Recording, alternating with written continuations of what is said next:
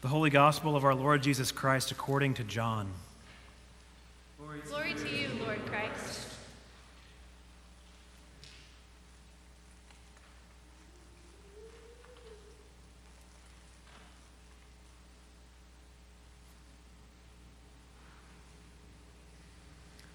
On the evening of that first day of the week, when the disciples were together, with the doors locked for fear of the Jewish leaders, Jesus came and stood among them and said, "Peace be with you." After he said this, he showed them his hands and side. The disciples were overjoyed when they saw the Lord. Again, Jesus said, "Peace be with you. As the Father has sent me, I am sending you." And with that, he breathed on them and said, "Receive the Holy Spirit. If you forgive anyone's sins, their sins are forgiven. If you do not forgive them, they are not forgiven." Now Thomas, also known as Didymus, one of the 12, was not with the disciples when Jesus came. So the other disciples told him, "We have seen the Lord." But he said to them, "Unless I see the nail marks in his hands, and put my fingers where the nails were, and put my hand into his side, I will not believe." A week later, his disciples were in the house again, and Thomas was with them. Though the doors were locked, Jesus came and stood among them and said, "Peace be with you." Then he said to Thomas, "Put your finger here. See my hands. Reach out your hand and put it into my side. Stop doubting and believe." Thomas said to him, "My Lord and my God." Then Jesus told him, "Because you have seen me, you have believed. Blessed are those who have not seen and yet have believed." Jesus performed many other signs in the presence of his disciples, which are not recorded in this book. But these are written that you may believe that Jesus is the Messiah, the Son of God, and that by believing you may have life in his name. The Gospel of the Lord. Praise to you, Lord Christ. May the words of my mouth and the meditations of my heart be pleasing and acceptable to you, O Lord, my rock and my redeemer. Peace be with you. These are the first words that the resurrected Christ speaks to the apostles in John's Gospel. Jesus appears in a locked room where the disciples are hiding away from the Jewish leaders and tells them, "Peace be with you." Why does Jesus say this of all things? Why this after his betrayal by Judas, the rest of the disciples, being accused by Pontius Pilate, his crucifixion, and the empty tomb? Why this statement?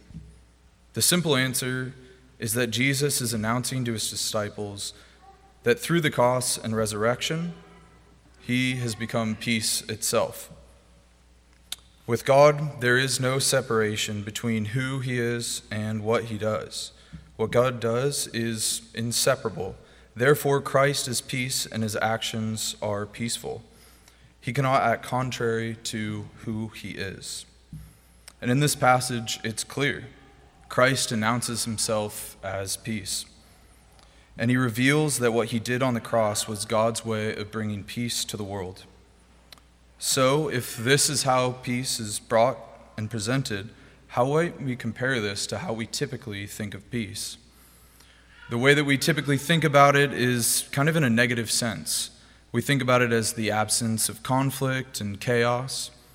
And there's something to this negative understanding of peace, as the cross was a sort of self-emptying of God, as the poem in Philippians 2 hints at. The purely negative conception and understanding of peace does fall short to a degree. But it's not wholly wrong, as Christ did empty himself of his life, and there is no greater negation than God, the giver and sustainer of life, emptying himself of his very being and what he is and negating death itself. The Easter event reveals to us something profound, beautiful, and mysterious about the peace that Christ brings. What makes this difficult is that peace is mysterious, and it is still the core of our faith and our confession of what we are as Christians, as those who Christ has made peace with. He has done this through the cross and resurrection and has cleansed us and brought us into his rest. This is a rest in which we accept the gift of salvation that makes us powerless, and we lose control of our perceived control of the relationship between God and the outcome of history. The resurrection wakes us up to the reality that God governs the outcome of his creation. And while humanity is determined to destroy itself, God will not allow it. Death can't win. Now, this passage is not typically known for the words that Christ speaks to his disciples. Most of us know this as Thomas's doubt. Thomas, who missed the first encounter with Christ, is known as the great skeptic. His words, when he hears from his friends, who spent the better part of 3 years as a disciple of Christ, learning from him, seeing his miracles, and hearing his prophetic words and teaching, first says, "Unless I see the nail marks in his hands and put my finger where the nails were and my hand into his side, I will not believe." John brilliantly contrasts these two stories to illuminate the stark difference between the faith of the community of disciples, which encounters Christ and his peace, and the skepticism of the individual Thomas and his pursuit of truth. Within our day, the approach of Thomas is typically celebrated. The cold, calculated, and rational skepticism is the decision or the basing. People base their lives on what they can determine by the clear-cut arguments provided by the scientific method or rational philosophical thinking. To be clear, this kind of thinking is not to be dispatched with or to be mocked. Philosophical and scientific thought is greatly important and fruitful, and the discoveries and clarity they bring should be celebrated. But the faith of the church is not brought about by philosophical thought or scientific discovery. As Pope Benedict puts in his introduction to Christianity, faith, in fact, comes from hearing, not like philosophy, from reflection. Its nature lies in the fact that it is not thinking out of something that can be thought out, that at the end of the process is then at my disposal as a result of my thought. On the contrary, it is the characteristic of faith that comes from hearing, that is the reception of something that I have not thought out, so that the last analysis, thinking in the context of faith, is always a thinking over of something previously heard and received. Benedict goes on to say that faith comes to humanity from outside. It is God, who is not of this world, that came into the world and took on flesh to disrupt the world. The nature of faith, then, is disruptive and outside of ourselves. The incarnation was not something that could have been a rational conclusion to a reflection upon the world, as the incarnation's very essence is mystery, and that must be revealed by God and God alone. In other words, the incarnation and the Paschal event is something that is simply given to us. It addresses us, and we respond with faith. But this is where the clear and easy distinction of faith and reason, or faith and scientific and philosophical skepticism, are blurred. Because to both the disciples and to Thomas, Christ first says, "Peace be with you," but then he does show his pierced hands and side.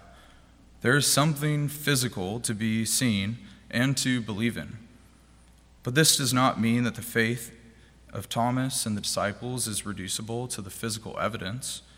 And on the flip side, it doesn't mean that faith is reducible to the spiritual world.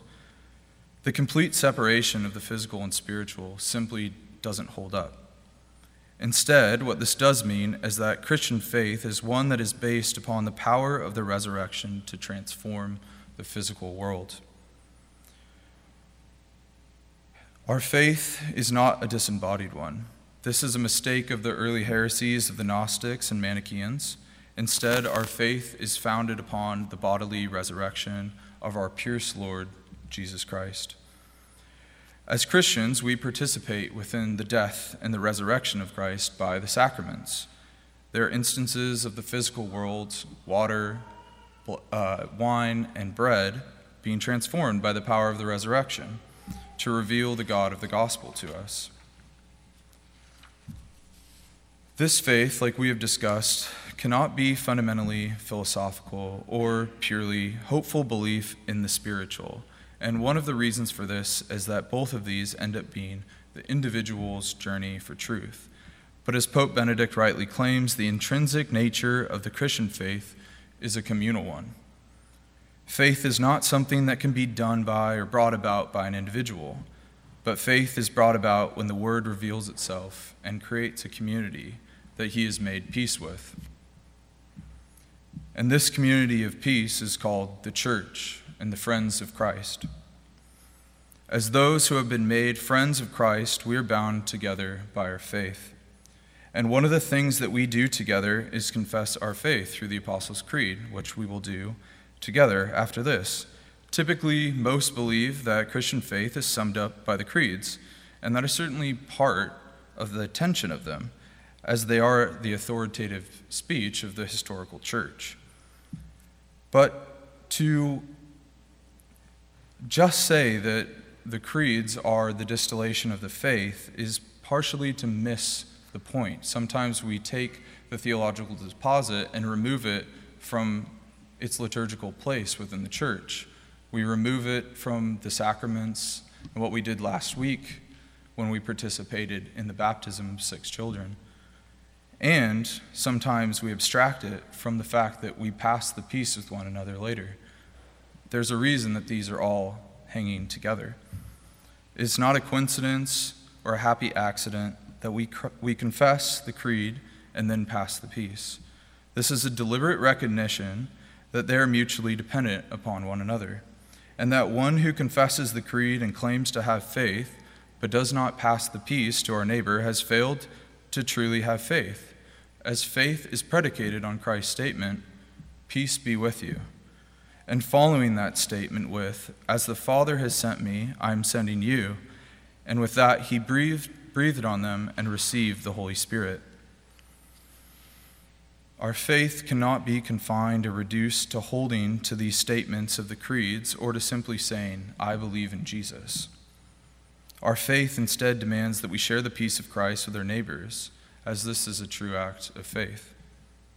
We confess the creeds each week and pass the peace because it is something that we must do over and over again to become people of peace. Each week we gather together and hear the message of Easter, confess the creed, pass the peace, and receive the Eucharist because Christ has made peace with us and we have become his peace in the world.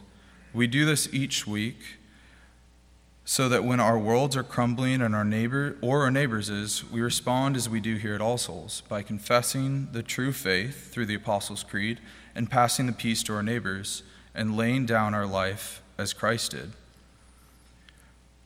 The laying down of one's life has been a mark of the church since its birth. Martyrs have become clear moments of the odd Christian faith that is brought about in history.